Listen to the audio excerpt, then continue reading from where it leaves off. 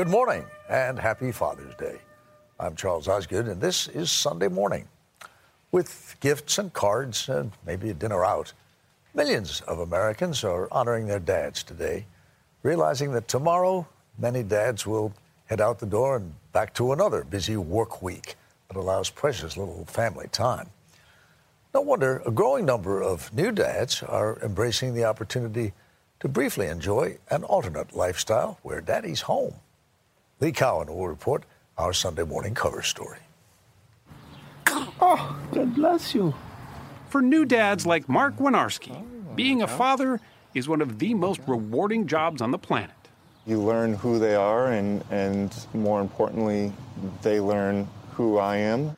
I've got big, important things to do.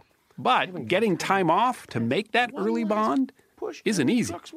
This isn't just a women's issue. This is a family economic issue. One for the money. Family leave, and where dads fit into the picture. Ahead on Sunday Morning. Staying afloat is a story from Barry Peterson about small business owners trying to keep their heads and everything else above water. In Vietnam's Mekong Delta, fruit and vegetable merchants have been selling off boats like these for 1,000 years.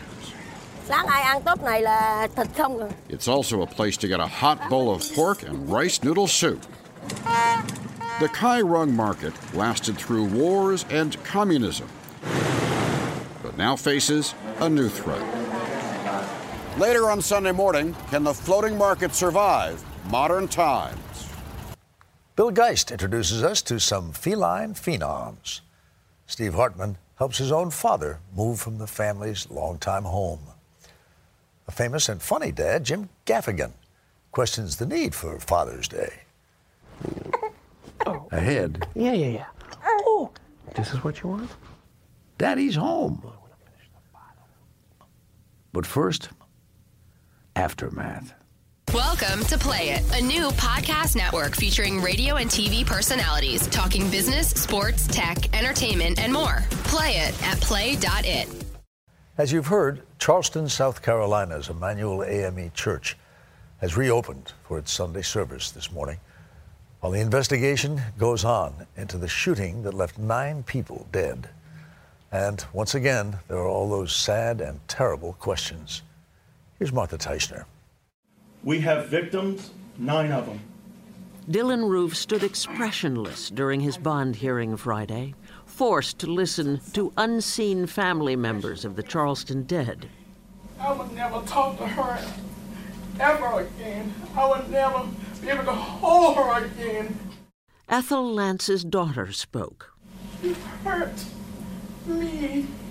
You hurt a lot of people. But God forgive you. And I forgive you. Their forgiveness stunning. Their pain heartbreaking.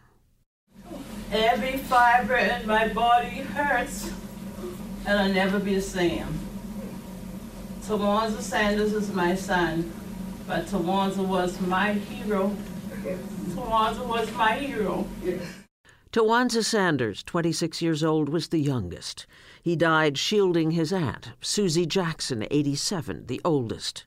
Clemente Pinckney, pastor of the Emmanuel African Methodist Episcopal Church and a South Carolina state senator, was also killed. You please send out an EMS command page advising of an active shooter, multiple people down. How, in 2015, could 9 people attending a Bible study group be gunned down inside this historic black church in Charleston, South Carolina? Soon, the strange and awful story began to unfold. Why did you do it? Of the young white man who sat for an hour with his victims before he shot them, reportedly uttering racial slurs and saying, "I had to do it." Okay, another mass shooting, another lone wolf gunman, another Aurora, another Newtown. Or was this something different? An ugly echo of the 1963 bombing of the 16th Street Baptist Church in Birmingham, Alabama, where 4 little girls were killed. These churches were both targeted because they were used by black people I've been in Philadelphia longer than I've been in anywhere. We moved. Mark Kelly Tyler is senior pastor at Mother Bethel African Methodist Episcopal Church in Philadelphia. We spoke to him at another AME church in Harlem. You say that this young man is 21. I mean, 21, my God. He was born, after the Huxtables. How do you get this about black people at 21 years old, except that somebody purposely teaches you this, and that this spirit and this mentality is still alive and is still, out there in the atmosphere? Yesterday, a website surfaced showing photographs of Dylan Roof posing with a gun and burning the American flag. It includes a white supremacist manifesto. The writer says, "I was not raised in a racist home or environment," but spews hatred for blacks, Hispanics, and Jews, and says, "I chose Charleston because it is the most historic city in my state." Could we not argue that America is about freedom, whether we live it out or not? Freedom to be full what God intends us to be.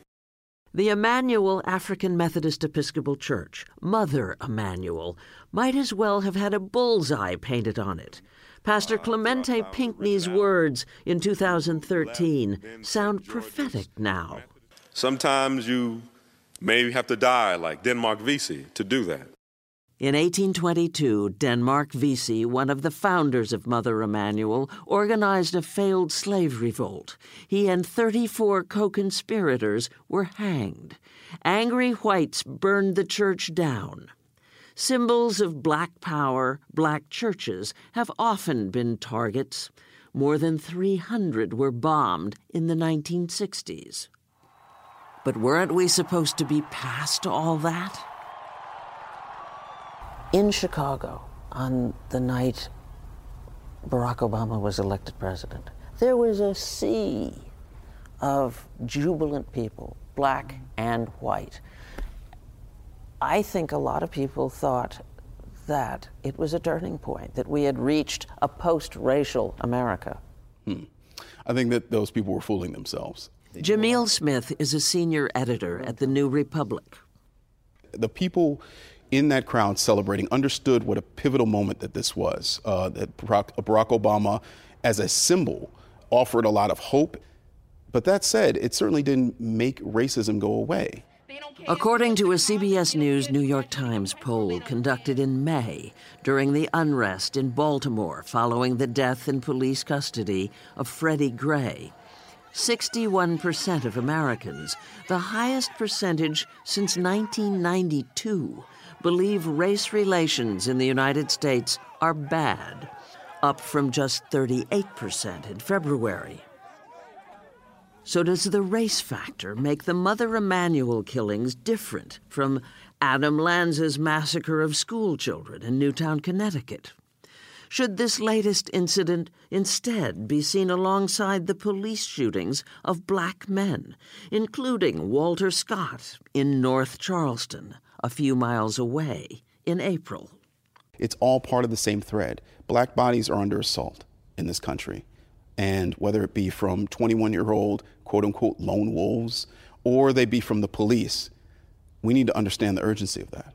The apparent motivations of the shooter remind us that racism remains a blight that we have to combat together. On Friday, President Obama tried to connect the dots between race, mass shootings, and gun control. I know today's politics makes it less likely that we see any sort of serious gun safety legislation. I remarked that it was very unlikely that this Congress would act.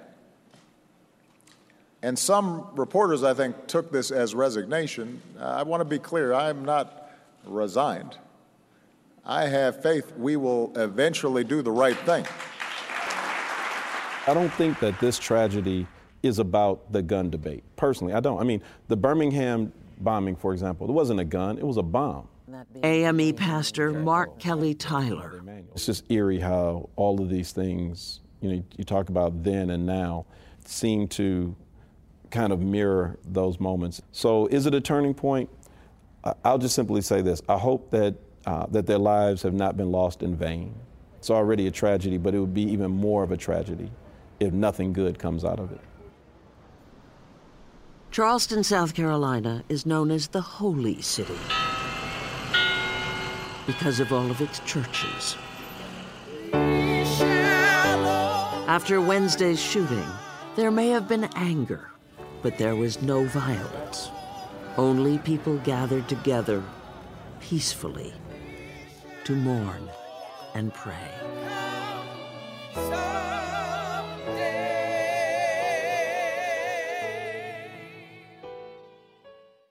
Welcome to Play It, a new podcast network featuring radio and TV personalities talking business, sports, tech, entertainment, and more. Play it at play.it. Say hello to baby Cleo.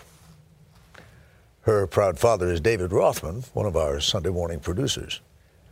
But if in the days after Cleo's birth you asked anyone around here where David was, the answer would have been, Daddy's home on parental leave. That's an opportunity that lots of working fathers would like, but one that for many is difficult, if not impossible, to get. Our cover story is reported now by Lee Cowan. Laney turkey sandwich? Awesome. Scott Broderick may be the best one-handed sandwich maker around. You want me to do it? I got it. That bundle in his hand is the family's newly adopted son, Shay. Yelled a dump truck coming through. I've got big, important things to do. When they brought him home last month, Scott decided to do something that most fathers in this country simply can't do. Okay. Yeah.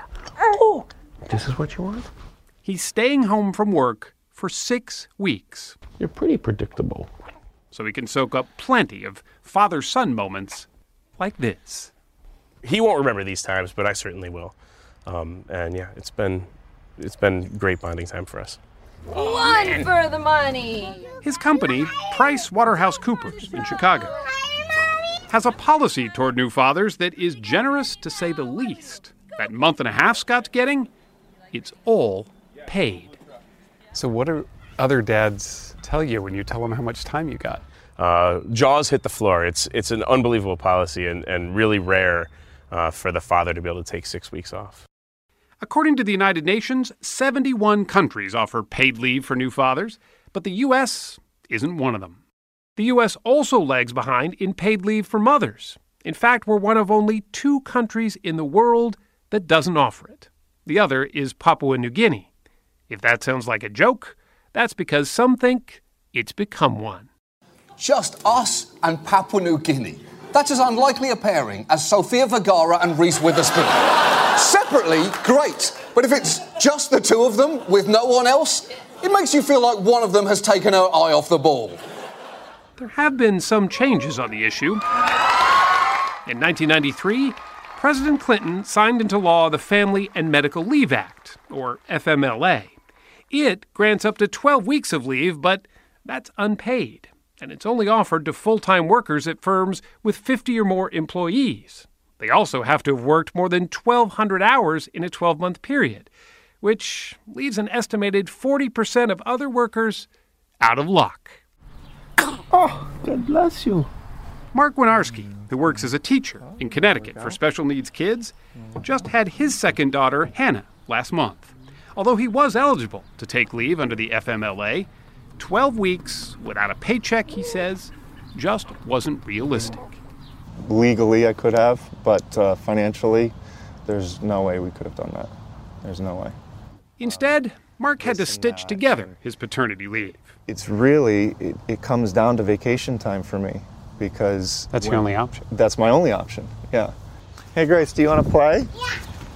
He's taking all his paid vacation and sick days combined. Go! That will give him at least a few weeks at home with Hannah and his wife, Sarah. He did the same thing when their first daughter, Grace, was born. And he says it was worth every second. She sees me and she drops what she's doing and she runs over and says, Daddy, and gives me a huge hug. And there's absolutely nothing that can take away that feeling, and it's just really special. There is growing evidence to suggest that fathers who do take time off after their child's birth are more likely to be involved with the care of their kids over the long term. A Boston College study shows that most dads take an average of about 2 weeks. But there are many dads who worry that taking even that much time off might have adverse effects on their careers. There's still this stigma that men are breadwinners, that they have to be providing for their families and not necessarily caring for their children. Vicki Szabo is vice president of the nonprofit National Partnership for Women and Families.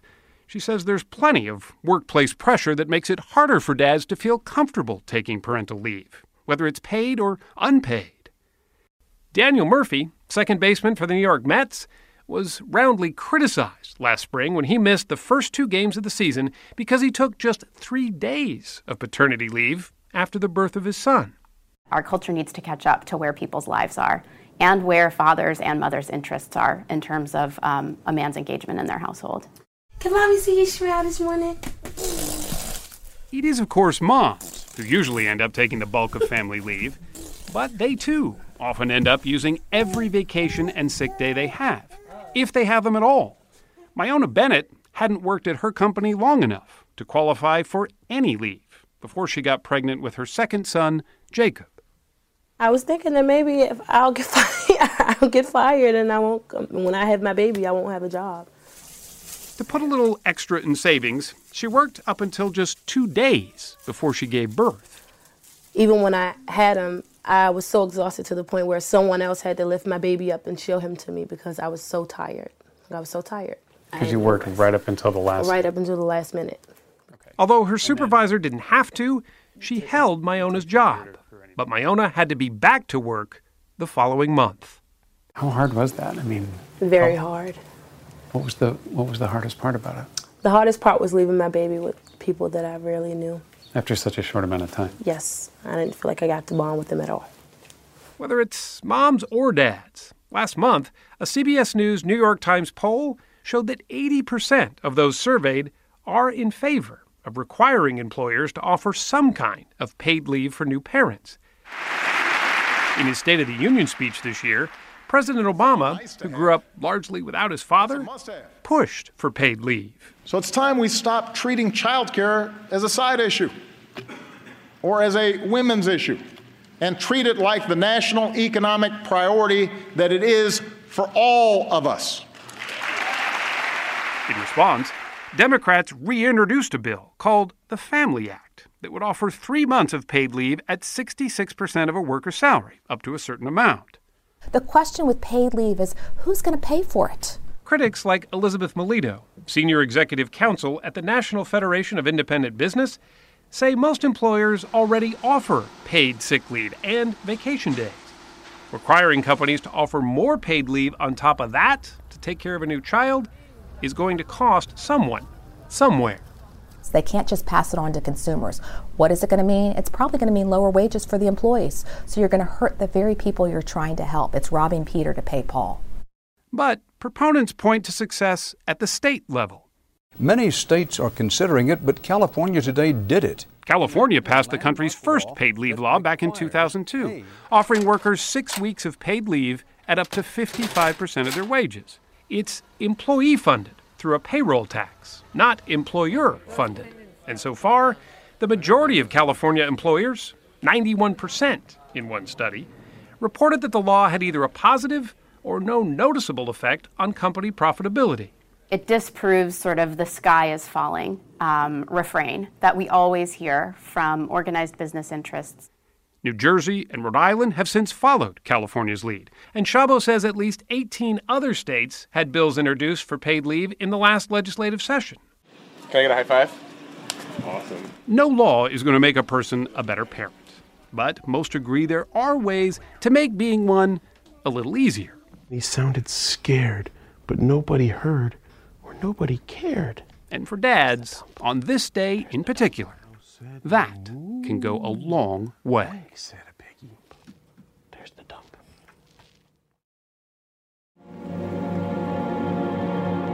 Next, Jane Russell and Billy the Kid.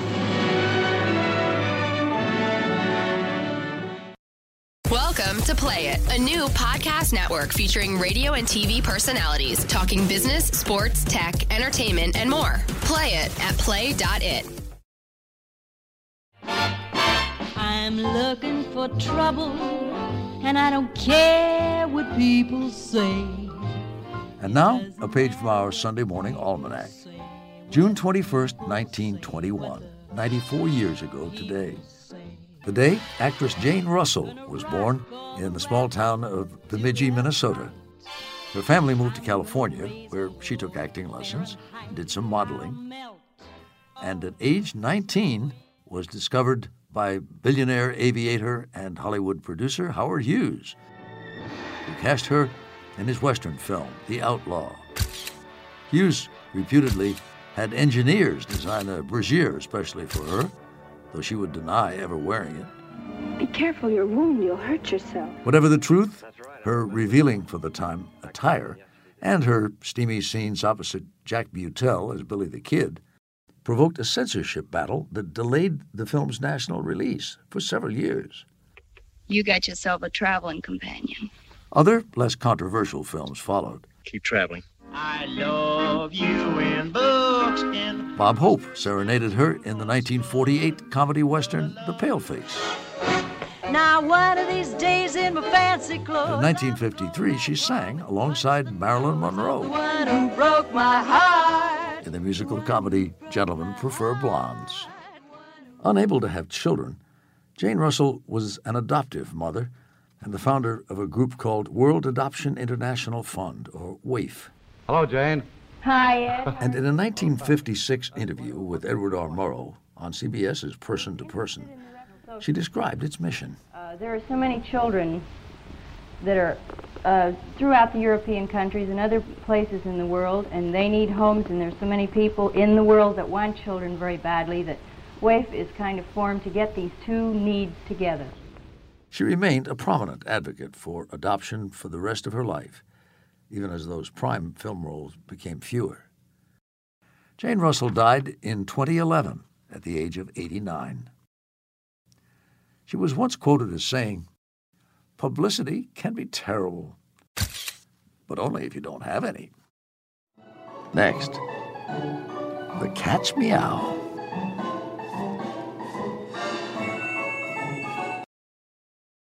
Welcome to Play It, a new podcast network featuring radio and TV personalities talking business, sports, tech, entertainment, and more. Play it at play.it.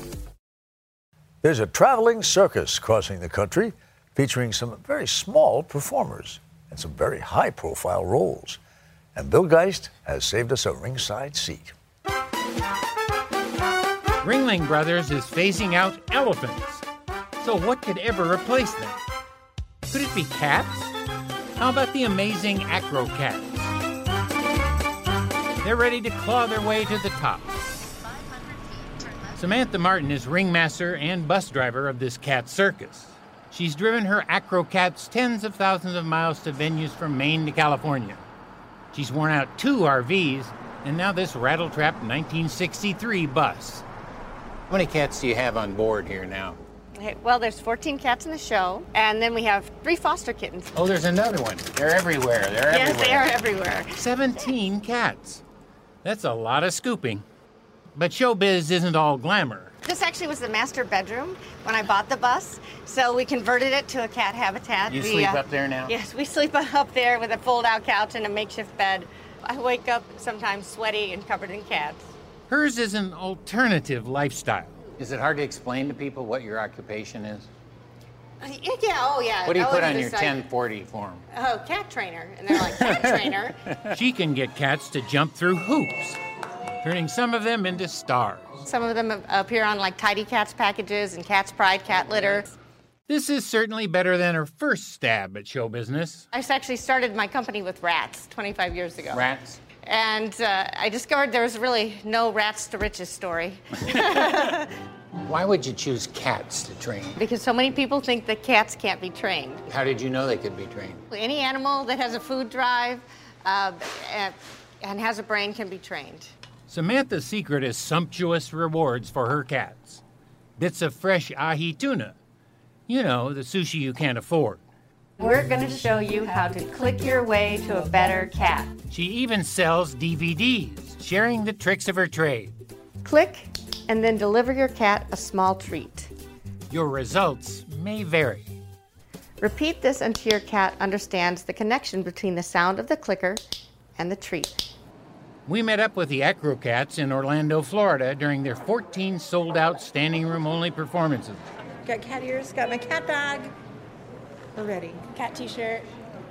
Cat t-shirt! Where tickets were $20 and souvenirs were abundant. It's an irresistible cat ears, made from scratch. People actually are showing up in droves to see the show because there's really not a lot of cat entertainment out there for the cat lovers.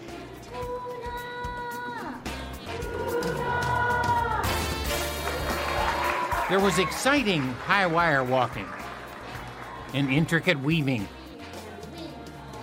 and spectacular climbing. Allie performed her breathtaking Guinness World Record feline long jump. But no two shows are alike. The cats have a tendency to go off script and sometimes off stage. The grand finale is the Rock Cats. Musically speaking, they're not really very good. But they're not hep cats, they're house cats. The show may be a work in progress, but Samantha never tires of life on the road with cats. I get to travel with the animals I love all the time. And it's great being able to share with people like, hey, look what cats can do. She knows they can do plenty. And with enough cat litter and gas money, she plans to show the world.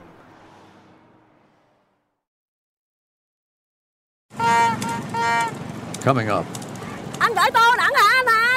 adrift in history.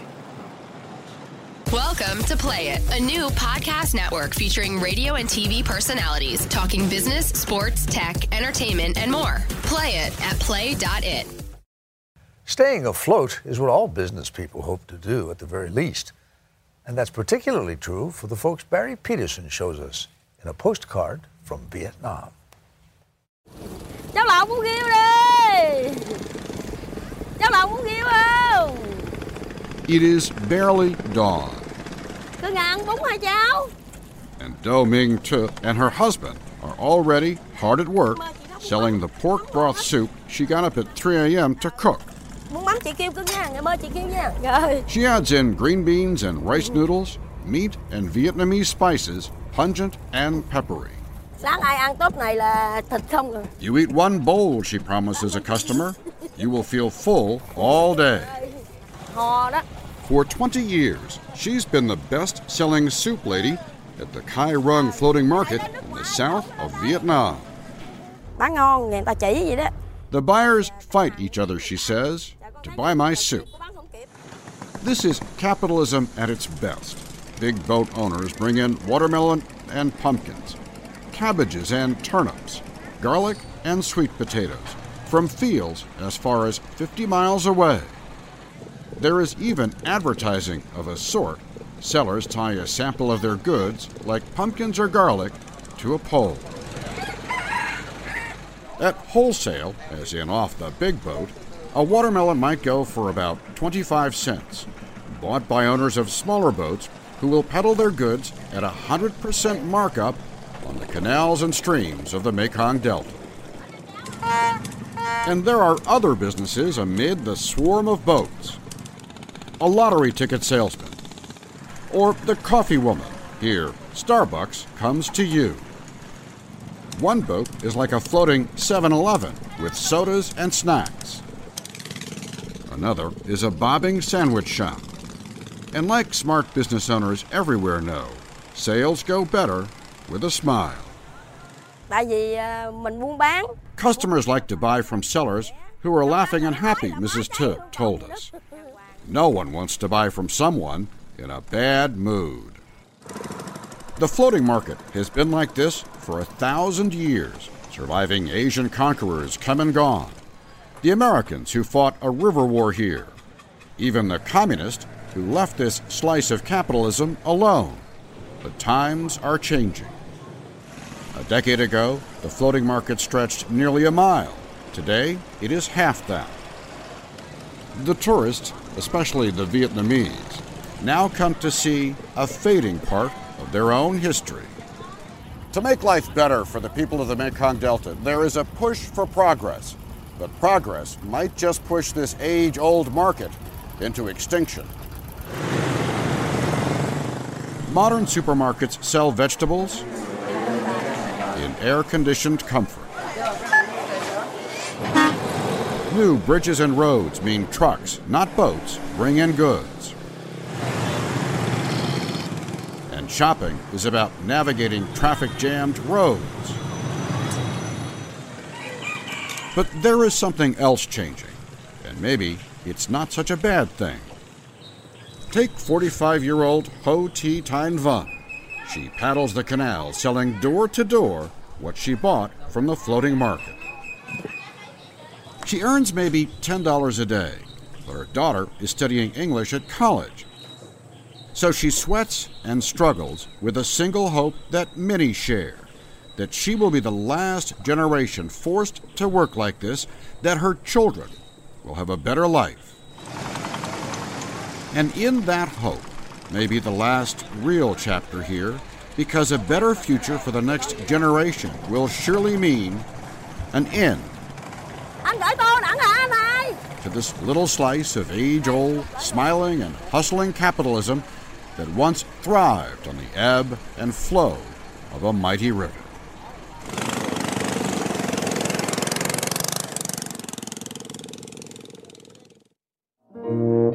Next, speed, always taking it slow. Welcome to Play It, a new podcast network featuring radio and TV personalities talking business, sports, tech, entertainment, and more. Play it at play.it. It happened this past week.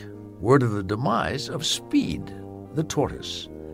A star of the San Diego Zoo since the 1930s, Speed hailed from the Galapagos Islands and was believed to be more than 150 years old, making him a contemporary of Abraham Lincoln and Queen Victoria. This zoo video shows him in happier times. Speedy is our largest tortoise. He weighs in at about 617 pounds. He's actually very shy. You can see he's kind of tucked into his shell right now. In a long ago abandoned tradition, children were actually allowed to ride on the backs of all the zoo's Galapagos tortoises. Sadly, as with humans, time and tide wait for no tortoise. We're told arthritis and other ailments have been tormenting Speed for some time now, leading zookeepers to try everything from physical therapy to acupuncture. Yes, acupuncture. Finally came the decision this past Friday to euthanize Speed. His life's journey over. We pause so all of us might heed the long life of the tortoise Speed. 150 years, we're told, he made the most of growing old. Ahead, moving day at the Hartman home. How long were you planning on living here? The rest of my life. Welcome to Play It, a new podcast network featuring radio and TV personalities talking business, sports, tech, entertainment, and more. Play it at play.it. Not long before this Father's Day, at Steve Hartman's childhood home, it was moving day, a day for looking both forward and back, as Steve now explains. Long before I went on the road, there was one road, Malcolm Road, in Toledo, Ohio. There was one house, number 1053, and one man, my number one. You recognize any of these? Sure do. My father, George Hartman, built this house himself back in 1955. I sure do. How long were you planning on living here? The rest of my life. But when we built this house, we didn't consider stairs as a factor when you got old. And so here we are. At that moment, elderly parents and their grown children seemed to dread equally the selling of the family home. I prefer the stay, but you also have to realize that all good things come to an end. After my mom died last year, it became increasingly difficult for him to manage on his own. So last month, my brother Joe and I went to Toledo to pack up his things. You see what that is? What is that? My mother's hair when she died. She never got gray hair, as you can see. I would have taken your word for it. We spent a couple days trying to help Dad with his downsizing. Oh, yeah, I don't want to throw anything away like that. Okay. Which at times felt more like same-sizing. Shoehorn? Yeah, I was looking for that. But when pressed, the only things that truly mattered centered on either his faith, rosary, Yeah. or his family. I love you, Dad. Happy Valentine's Day. You want to throw that away? No. A house that raised a family is so much more than wood and shingles. It's home to almost every memory of our younger lives. It's in the background of everything we were and helped make us who we are. It's where we learned to feel safe, sound, and sometimes even invincible. Yes, technically a house is just a place, but at times like this, it sure feels more like a person.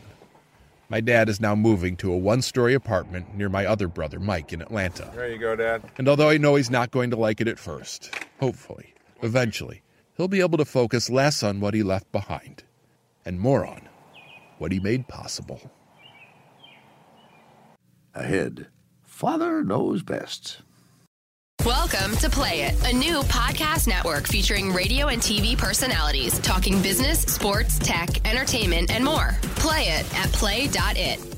We've already wished all you dads a happy Father's Day. Here with a different take on the day is our contributor, Jim Gaffigan. It's Father's Day. Ugh. How weird is that? A day to honor dads? It doesn't make sense. Mother's Day, I get, they're mothers. They brought us into the world. Father's Day is like celebrating Darth Vader's birthday. Culturally, we don't even take Father's Day seriously. We all approach Father's Day like, well, our dads made us do it. Father's Day seems like an afterthought. I guess since we honored mothers in May, we should probably give a day in June to that guy who gets up early on his one day off to abandon us to go golfing. The gifts we give on Father's Day seem impersonal and absurd. A necktie? What is this, 1950? I guess giving dear old dad a noose would be a little on the nose. So let's give him a silk noose with a goofy pattern. Now, before you think I'm some dad hater, I should tell you I am a dad. I have a lot of kids. I say a lot because I'm nervous I might get the number wrong. I'm sure there are some really good dads out there, and I commend both of them. I do things with my kids, but when I come back from an outing, just know they are going to be sunburned, covered in mosquito bites, and yes, I forgot to get napkins when I bought them ice cream. Wait, I lost one of their shoes. Well, at least I took them out. You're welcome. Generally, a day for dads is odd. Have you seen a dad? Sure, David Beckham's a dad, but most dads look like me. There are not a lot of sexy dads. There's no dad equivalent to a hot mom or a yummy mummy. At least there shouldn't be. Because the phrase dad bod is not just an internet joke. It's a serious condition that affects millions of us. Dads are the human equivalent of cargo shorts. Yes, I do have cargo shorts. No, I don't know why that is funny or bad. I'm a dad. Besides the societal pressure to balance out Mother's Day, what have dads done to deserve a Father's Day? Frankly, plenty. Besides ordering pizzas and serving as the vice president of the family, dads have to battle their own selfishness every day. Dads strive to raise better, smarter, less dad-like humans. Remember, without the comparison to dads, moms would look horrible. Damn straight dads deserve a holiday. Now get me a beer, whatever your name is. I'm Charles Osgood. We hope all you dads enjoy your day and that you'll join us here again next Sunday morning. Till then, I'll see you on the radio.